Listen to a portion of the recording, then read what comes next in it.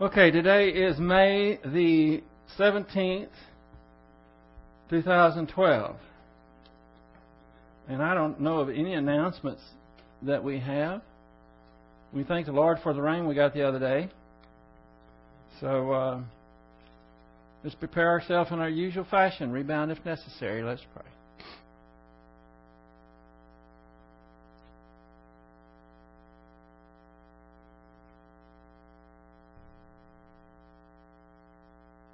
Heavenly Father, we thank you that you are immutable. You are our anchor. You change not. In a world where everything is going berserk, we have stability because of who and what you are, your grace, your word, everything that you provided for us. So we pray that you will help us to focus on the lesson this evening, your mighty word, that it will have a profound effect on everything that we think, say, and do. For we pray it in Christ's name. Amen. I was going through my library looking for a book the other day, and I found a book I wasn't looking for that I had already read one time, and I forgot how good it was.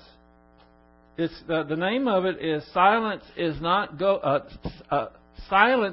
Golden, It's Yellow, by Tom Anderson. And I actually have two copies. I'm going to put one in the church library as soon as I get the card. But okay, I'll put another one in there. By the way, y'all do know we do have books to check out, don't you? We have some really good books, Marketing of Evil, and we have Jesse V. Peterson's book on the family missing from the black community and so forth. Anyway, if you check out one of those books, be sure to bring it back within, I think we give you 2 weeks, something like that. If you can't read it in 2 weeks, then you don't need to be checking it out.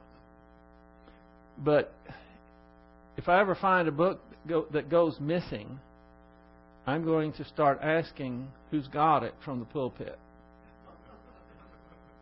So remember that when it's time for it to be back in the church. Anyway, I wanted to read something, just a quick paragraph or two out of this book. Let's see, when was this? This is an older book. It was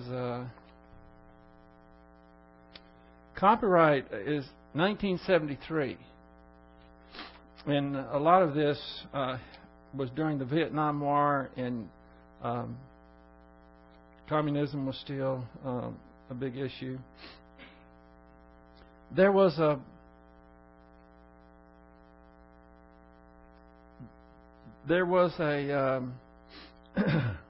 poll taken, and it had to do with ministers. There were, according to Christianity Today, October 13th, this was in 1967,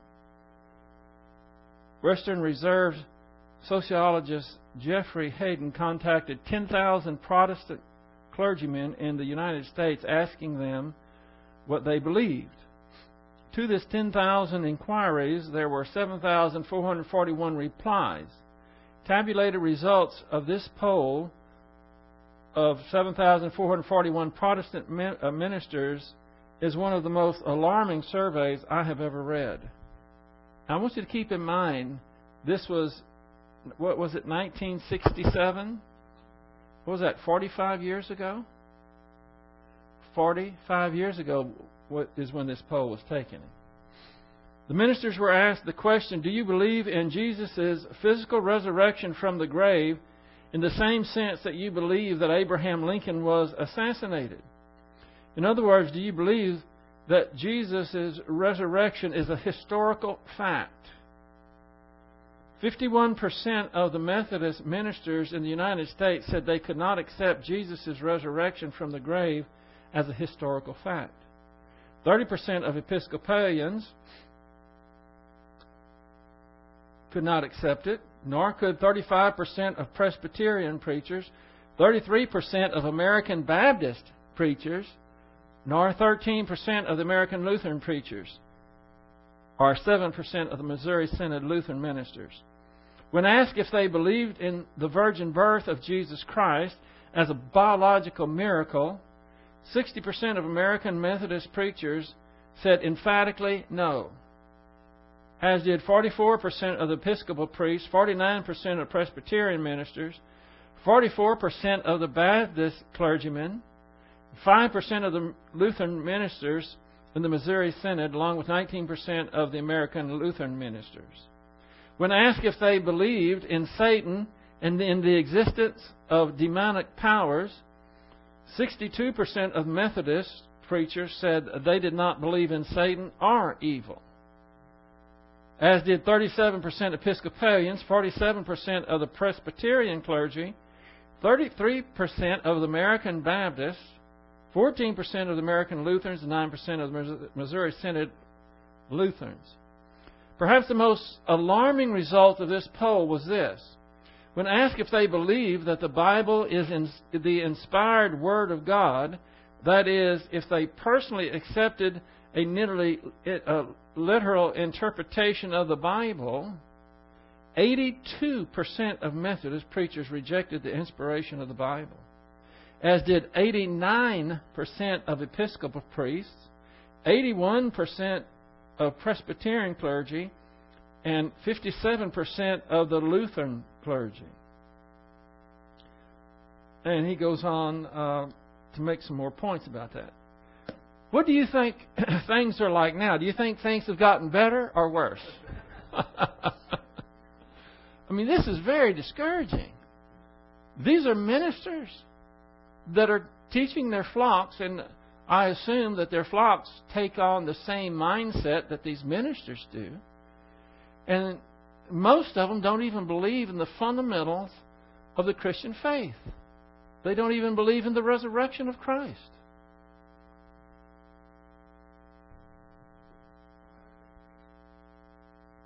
Well, that's a good question. Why are they preachers? Why are they ministers?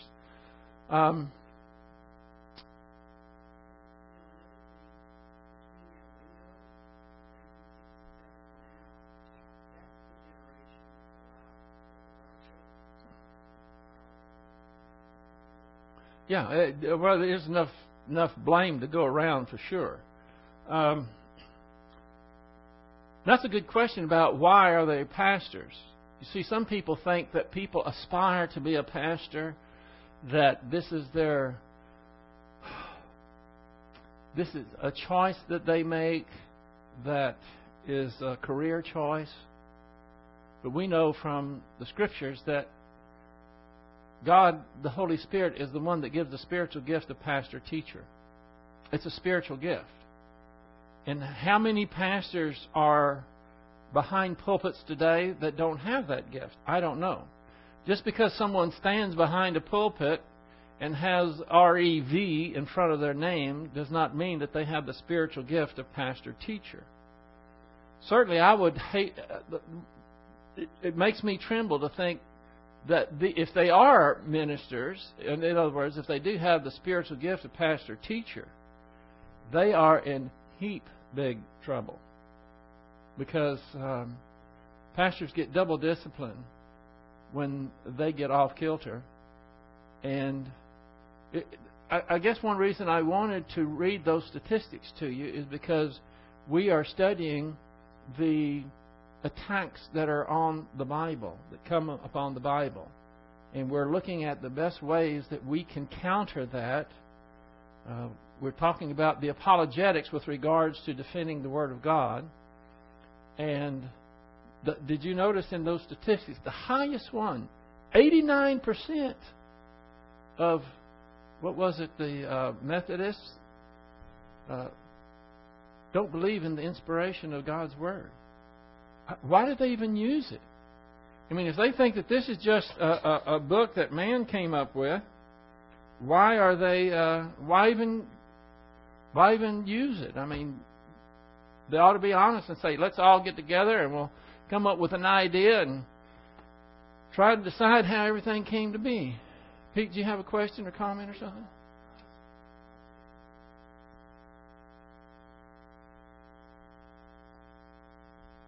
Tom Anderson was one of my favorite editors. He had 4 or 5 agriculture magazines across the South.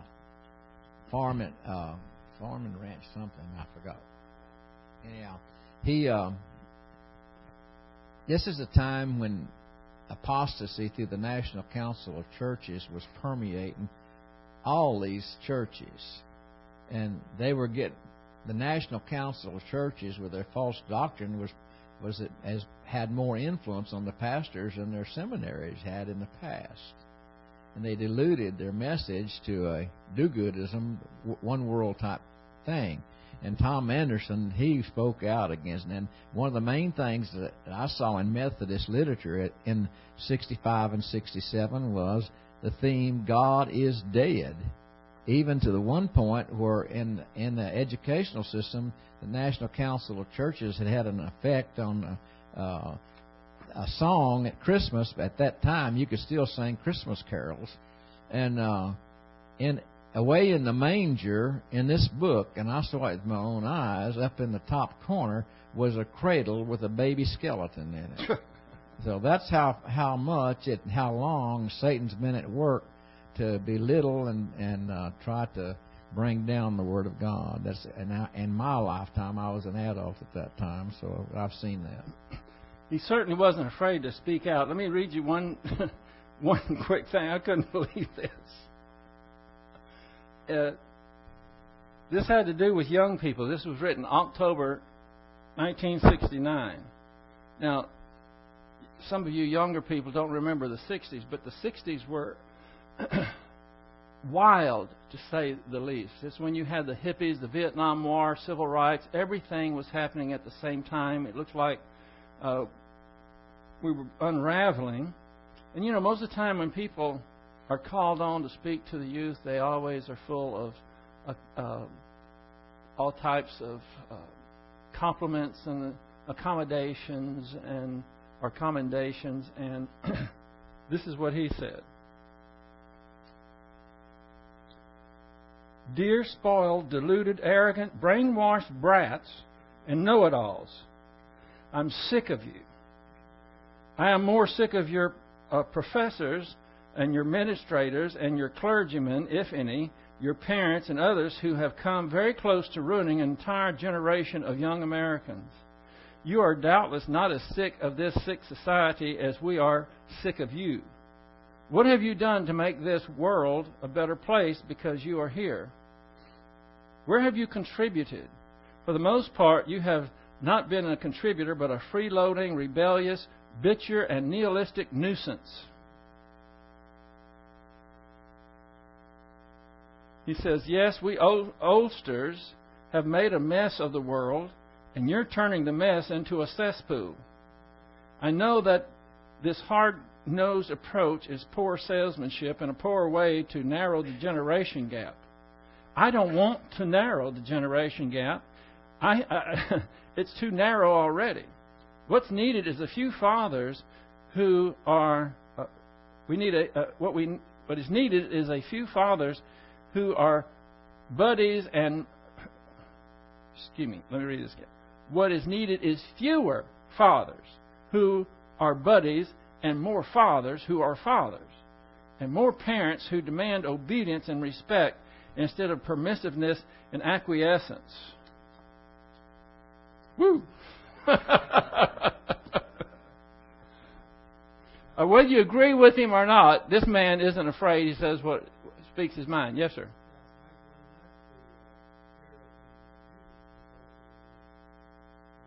Oh, yeah, that's when the Beatles came in, Paul Revere and the Raiders, and then the psychedelic music and the hard rock and drugs. But, I mean, it was, free love. You would see even the fashion. Everything changed. I think we had such a great society. Thank you. Are the generation of World War II. I have the highest regard for them, what they did, and the character that was expected of the average person at that time. They were great in that aspect, but they were lousy parents. Because that's what happened in the 60s. It wasn't the World War II generation that did that. It was the children of that generation. And I don't know what, it was just... I don't go any further down this track. I wasn't going to go that far, but let's get back to the Bible, to defending the Bible. And we are looking at scientific information in the Bible and how it is always credible, it is always right on. In some cases, thousands of years before the information, the scientific facts came to view, the Bible was still right on.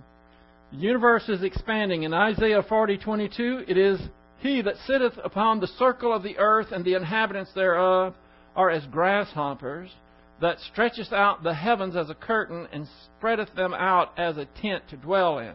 So we have this idea of stretching out the heavens.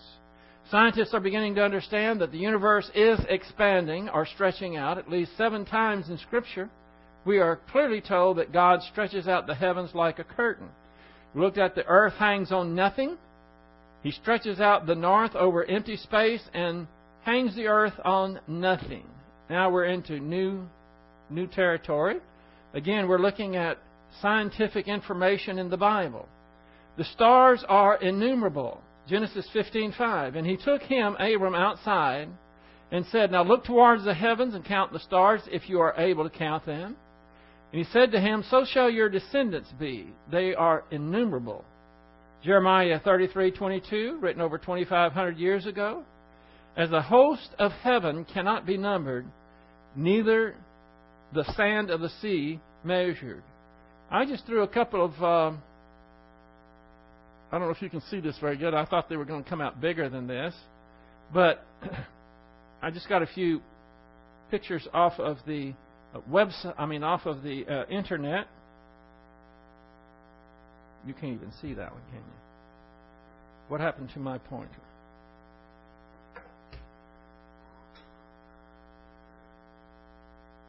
I have... Am I reduced to this? I have a laser pointer. I had one. That might be what failed. This is, if you just look anywhere out in the sky with a telescope, you don't see a few dots. You see thousands of little points of light.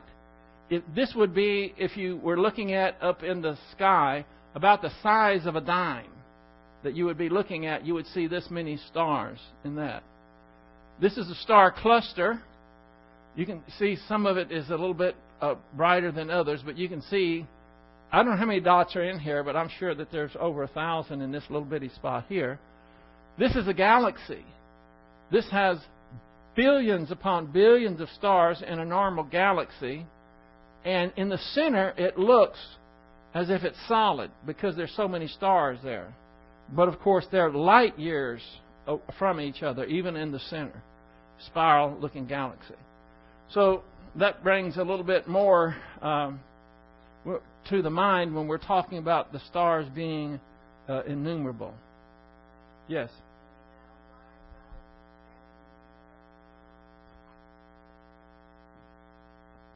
I assume that when He created it, it was...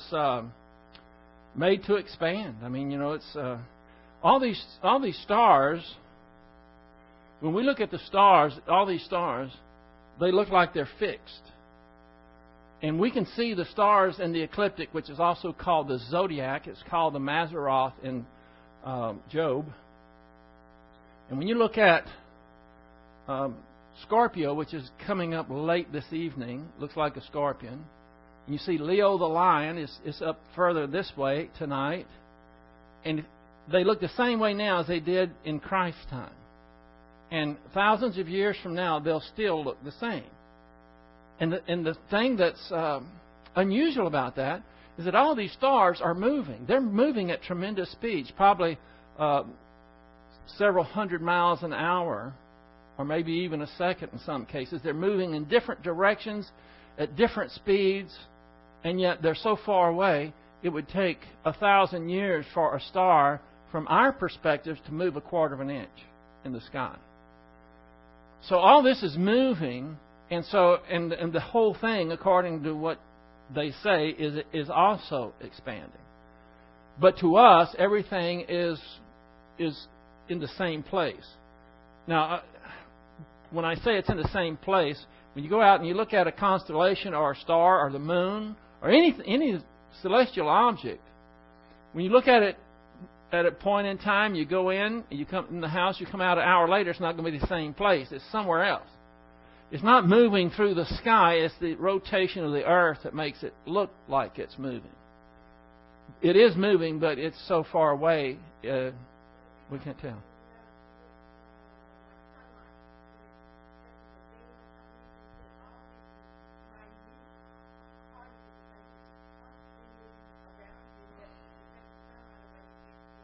No, it doesn't have to do with the rays of light. It's just with the rotation of the earth makes everything in the sky look like it's moving. And add to that, we're moving around the sun at the same time. That's the only reason we can see all the constellations, is because of our circle around the sun. I didn't want to get too far in that. I just want to give you a little visual of, and when you see this in color, and one of these days, I'd have to do it in the winter. I'll bring my 12-inch Dobsonian telescope, and we're far enough away from town that I could show you some places in the sky. The summer we're getting the best viewing time for the stars, and because we're in the Milky Way galaxy, and it looks like a plate, like two plates put together. And when you're viewing at a lot of times you're looking out away from our galaxy like this. But in the summer, we're looking through our own galaxy.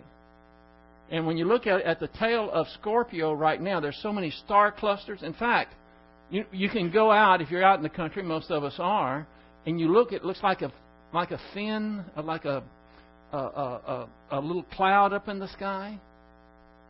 You know what I'm talking about? It's called the Milky Way. And for a long time, they thought that was some kind of a gas, some type of... until they got the telescopes and started resolving that. Those are stars. There's so many stars, it looks like a cloud to us with the naked eye. But when you put a telescope in it, you can see all the little dots to see that it's not a cloud, that this is us looking through our own galaxy. And it looks like a cloud. And so, probably a month from now, probably about 10 or 11 o'clock, some of y'all will already be asleep, you'll see the top of Scorpio coming up. And that's when you're looking through our own galaxy. And that's when you start seeing the Milky Way. So when you think of those terms, and our galaxy is about an average-sized galaxy. It has, hundreds, maybe thousands of billions. Would that be trillions? I don't know what it is. It's just an unbelievable amount of stars in our galaxy. And there's other galaxies. There's billions of other galaxies. And these are just floating around out in the universe, out in space. And in between there's all these stars. I want you to appreciate what these verses are saying when it says they're innumerable. It's not an exaggeration when they say that if you could count all the grains of sand and all the beaches in the world, would pale in significance to how many stars there are.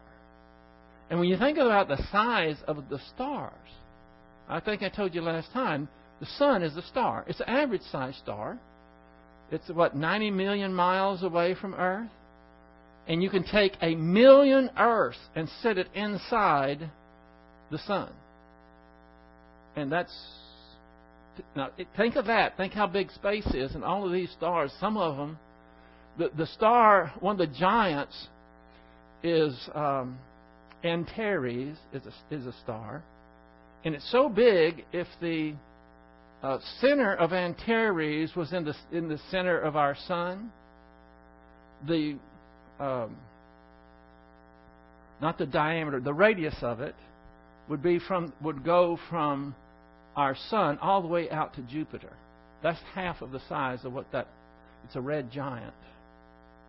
Anyway, I don't mean to give you a star lesson. I'm just saying, when you understand these facts, you think about how big God is.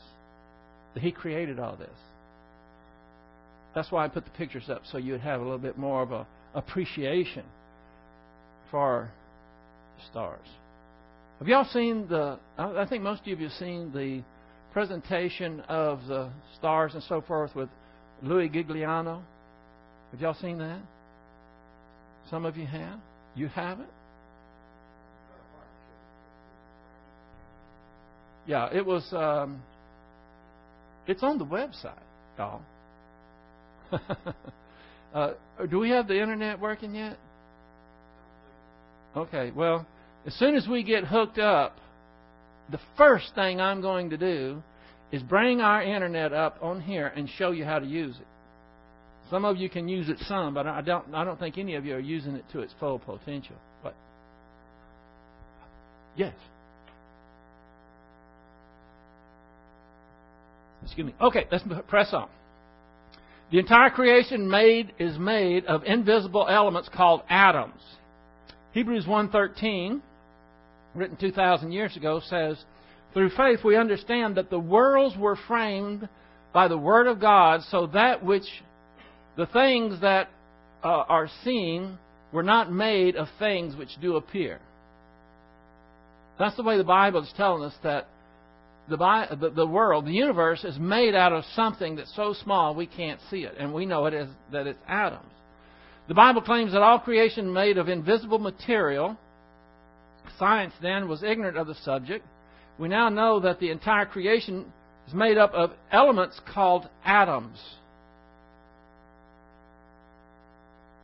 2 Peter 3:10, "But the day of the Lord will come like a thief, in which the heavens will pass away with a roar, and the elements will be destroyed with intense heat, and the earth and its works will be burned up."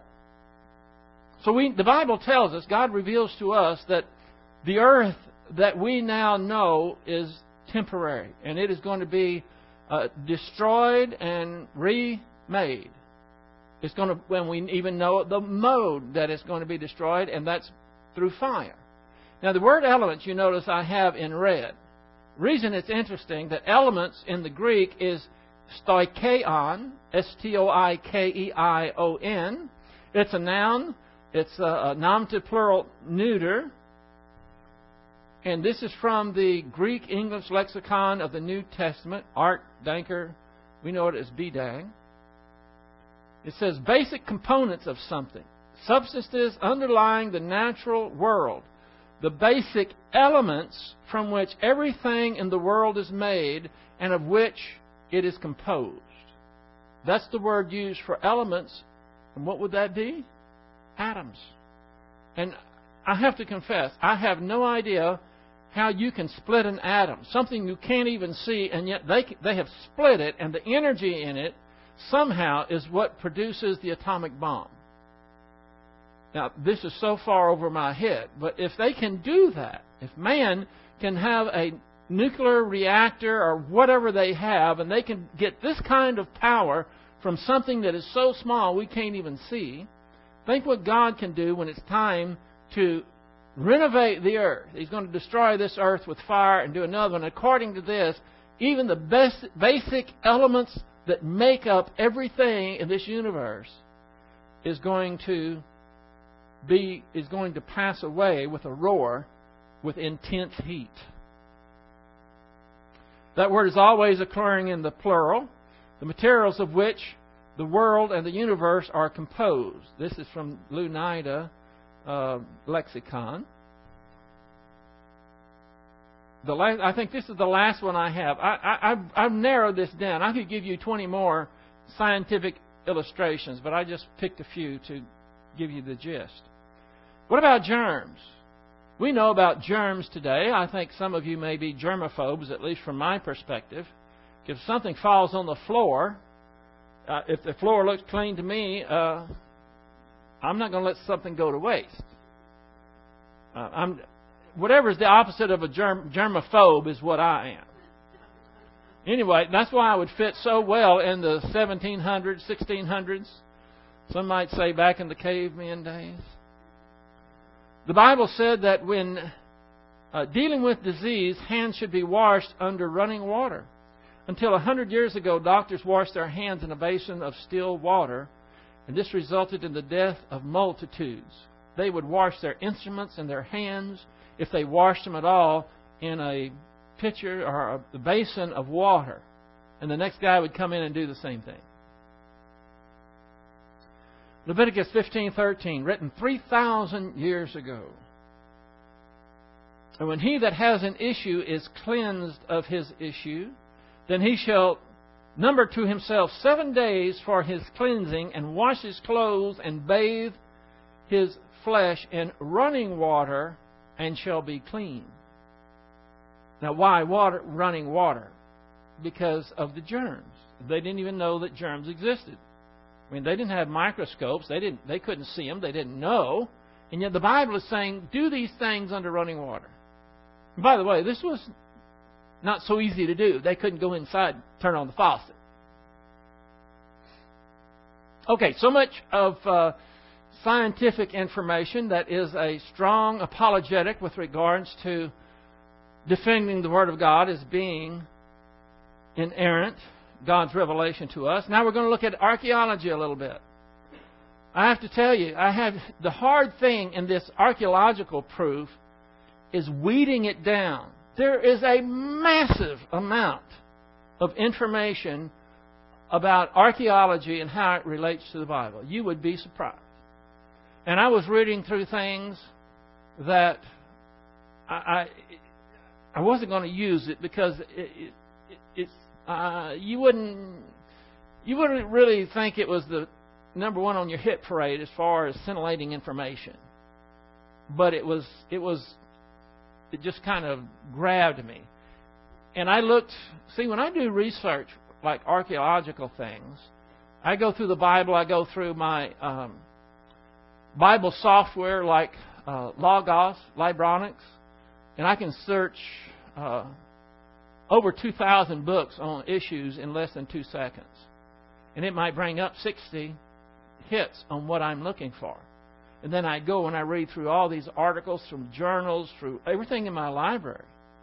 And then I go on the internet and I look and see what it is. I get information from all over because I want a well-rounded perspective with regard to these things. I don't want to miss anything. And then the hard part is taking all this massive amount of information and whittling it down to what I think is going to be the best for you. It's for you to understand. So I hope this doesn't put you to sleep, but it is for sure credible information in defending the Bible. This came from a website. It's called Answers in Genesis was the name of this website. Maybe some of you are familiar with it. It says, at the time... I forgot the first 2 verses. Psalm 85:11 says, truth springs from the earth. And Luke 19:40 says, but Jesus answered, I tell you, if these men become silent, the stones will cry out. Anybody know what the context of that was? It was a triumphal entry when Jesus Christ came in. And someone said, well, the Pharisees, these people, what if nobody's going to say anything? He says, if they don't, it will be so important, it will be such a grand event that the stones will cry out. Well, the reason I have the stones crying out is because they cry out even today with the knowledge that they hold. Now is the article from the Answers in Genesis. At the time of his lecture, Professor Nelson Glueck stated, quote, I have excavated for 30 years with a Bible in one hand and a trowel in the other. In matters of historical perspective, I have never found the Bible to be in error. I think that speaks volumes in itself. This one is from a journal, Bibliotheca Sacra, which is the journal from Dallas Theological Seminary, and the title was The Use and Abuse of Biblical Archaeology by Merrill F. Unger. And Merrill says, it need scarcely be said that the proper procedure is to conduct archaeological research on a purely scientific basis in accordance with the science it is, and with the firm confidence that mature and sound deductions, objective and based upon a full array of evidence, handled in a thoroughly scientific manner, will tally with Scripture representations. Since in numberless instances the authenticity and reliability of Scriptures have been fully attested by this manner, it is only reasonable to conclude that where disagreement and contradiction still persist, either there is some mistake in the method, dating, interpretation of facts, or the like, or that insufficient or incomplete evidence is at hand. What he's essentially saying, what he addressed in this article, is that you can imagine if archaeology is going to be evidence that what we find in the Scripture is true and valid, then there's going to be attacks on anything that the archaeological digs come up with. And sometimes, as we'll see in the past, they've come up with error. And they said, this contradicts the Bible. And then later on, we find that something else will come up and straighten it all out. Archaeology is a science that is ongoing. Sometimes later discoveries clarify confusion or controversies of discoveries found earlier. Here's an example. The case of Belshazzar, the last king of Babylon, is an example in point of how further archaeological research may correct an earlier abuse of evidence. For a long time, the fact that the book of Daniel makes Belshazzar king at the time of the fall of Babylon, this is in Daniel 5, instead of Namunad, as the cuneiform records prove, was held as strong evidence against the historicity of the sacred account. The solution of this so-called discrepancy was apparent when evidence was found showing that during the last part of the reign of Namunad, I guess that's how you say it, I'm giving it a shot, Nabunaid, this king resided in Arabia and left the conduct of the kingdom of Babylon to his eldest son, Belshazzar. So something that they found later on explained what appeared to be a discrepancy. Biblical archaeology is eminently useful in that it explains and supplements many biblical references. This is from that same article. Scriptural references to Solomon's commercial activities on the Red Sea has been illuminated and considerably supplemented by the discovery of a large copper smelting refinery at Tel El Kalalif, ancient Ezon Geber.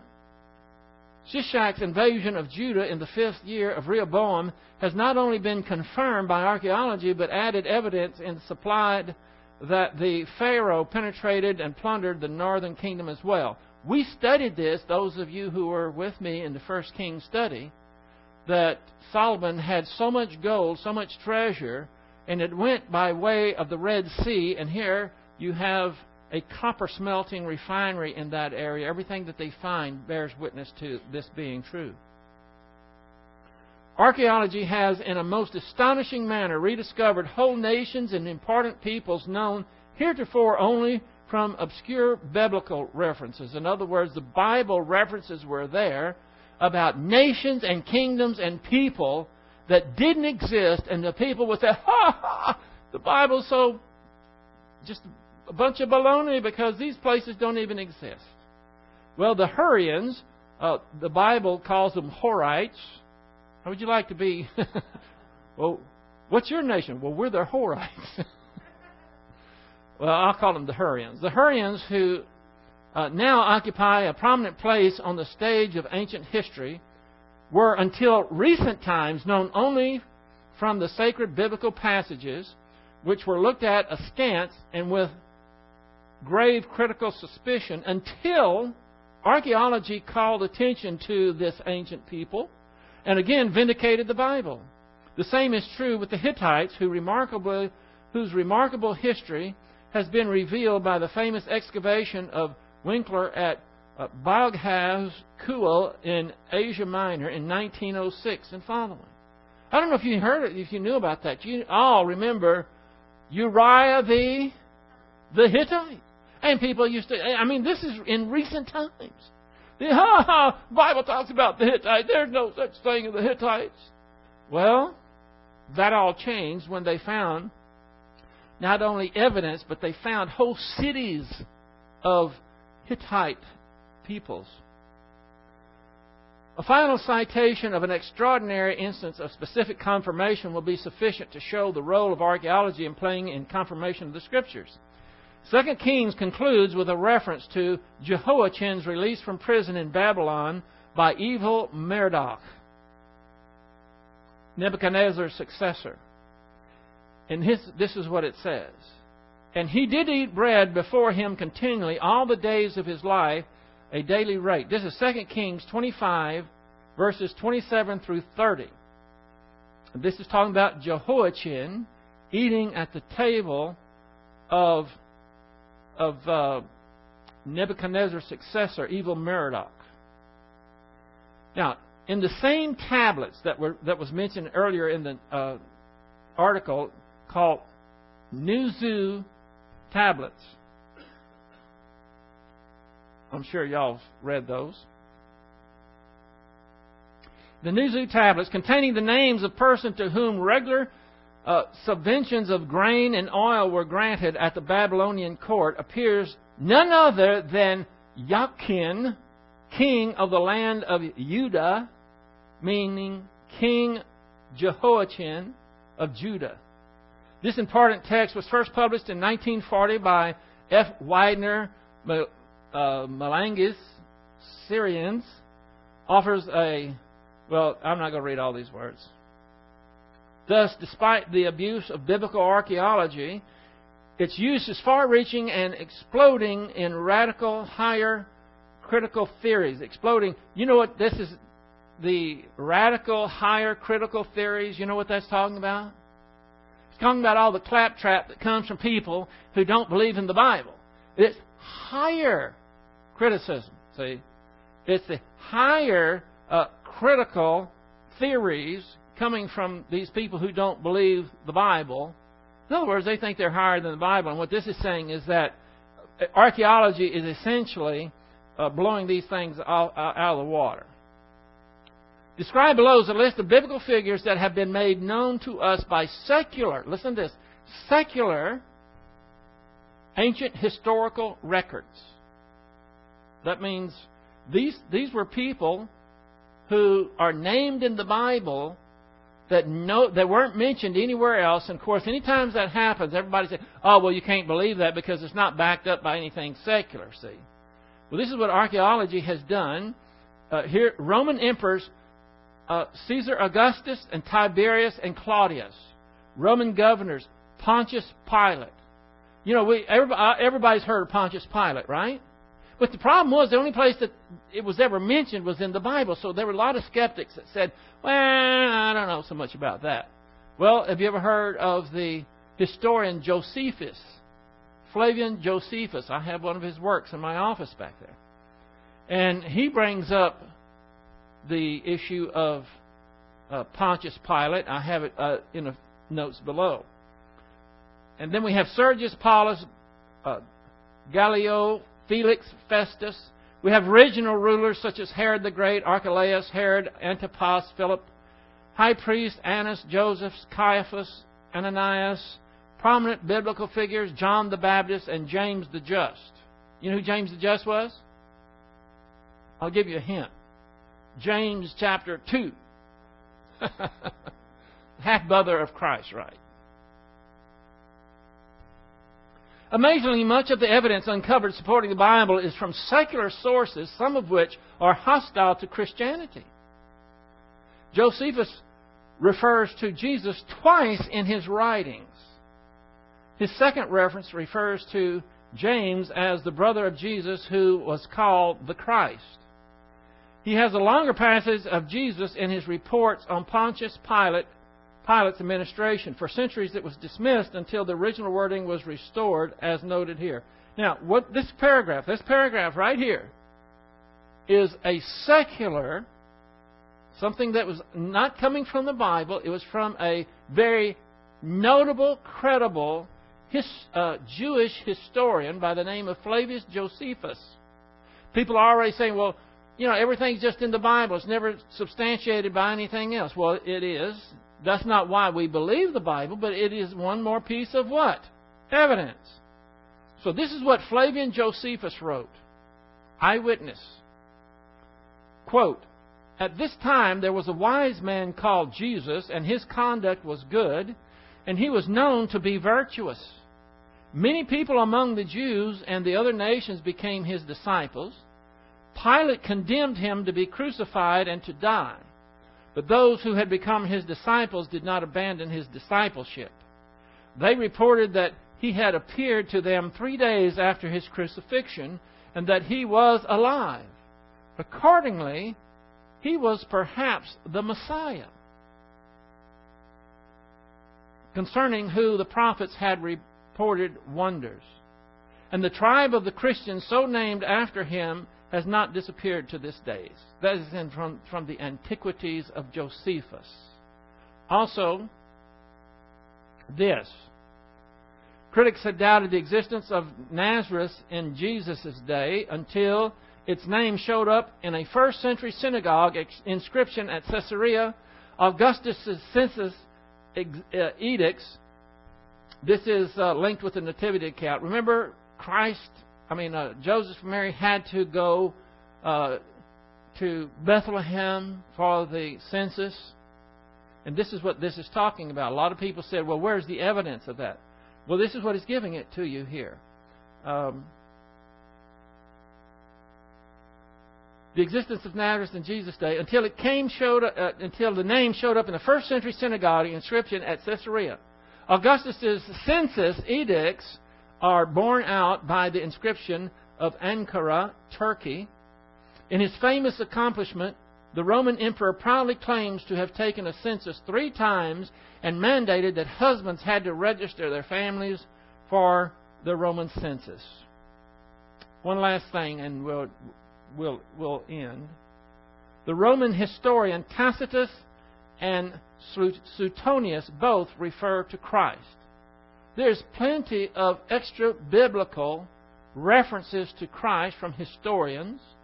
When you look at the archaeological finds, it continually substantiates the Word of God.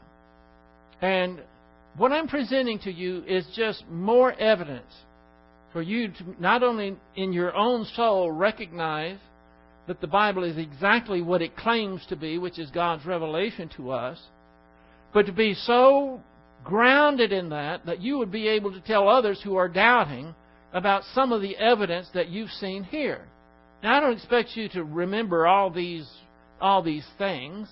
You might remember something about Josephus talking about Christ and him being the Messiah, and it was claimed that he was resurrected. You might remember something about the Hittite people, the Uriah the Hittite, and nobody believed there was a Hittite. And now they found there's a whole empire that they had missed. You see, in the old days, in ancient times, when a city was destroyed, they didn't go somewhere else and build a city. They would build another city right on top of that one. And when that generation fell, and literally fell, they would build another one on top of that. And so they're continually digging. They call them tells. The reason they call them tells is to distinguish them from just a regular hill, because a lot of times they look like a regular hill, because after so many centuries, after a city has fallen, the dirt and dust and everything covers it up, and it just kind of looks like a hill. But they are tells because you have one city built on top of another one. And it was so interesting. I'm so thankful that I had the time to do this research and find out how these archaeologists, they dig down and they'll get to a level and they think, well, that's it. And they say, no, I think maybe there's another one under this one. And they go under that, and then they start finding even more things, ossuaries that have inscriptions on them that unlock mysteries that heretofore were not known. So archaeology is another big deal with regards to substantiating the Bible. However, there's no evidence and there's no proof that is going to magically change anyone else's mind that does not believe that the Bible is God's Word. It's very disheartening. It's disturbing. What I read in this book 47 years ago, you had all these, or 45 years ago, you had all these ministers who were already so far off course. Listen, if this book is not God's Word, I agree, and I'll just go along with what Dave Hunt said. I was listening to one of his CDs as I was traveling recently, and they were.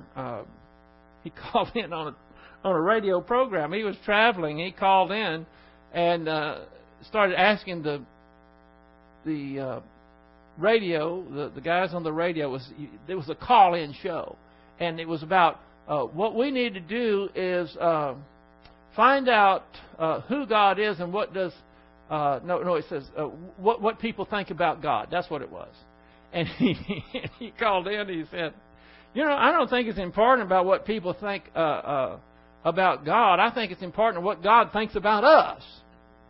And has He made Himself known to us? Can we know Him?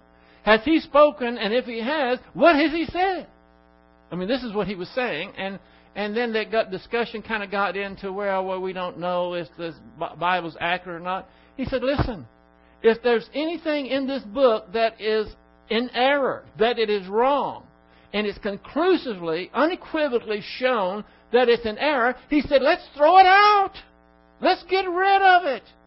Because if God doesn't know what He's doing, then we have no salvation. And like Paul said, we are the most people to be pitied.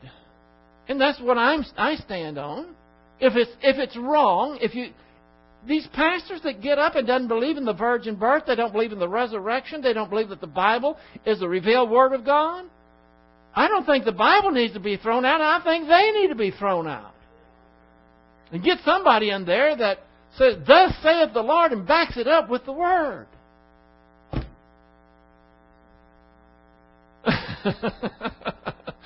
Well, I've been reading Tom Anderson and Dave Hunt, a lot of these people that speak their mind. It feels good. We don't have to be mealy-mouthed and retreat and back off and afraid we're going to hurt somebody's feelings.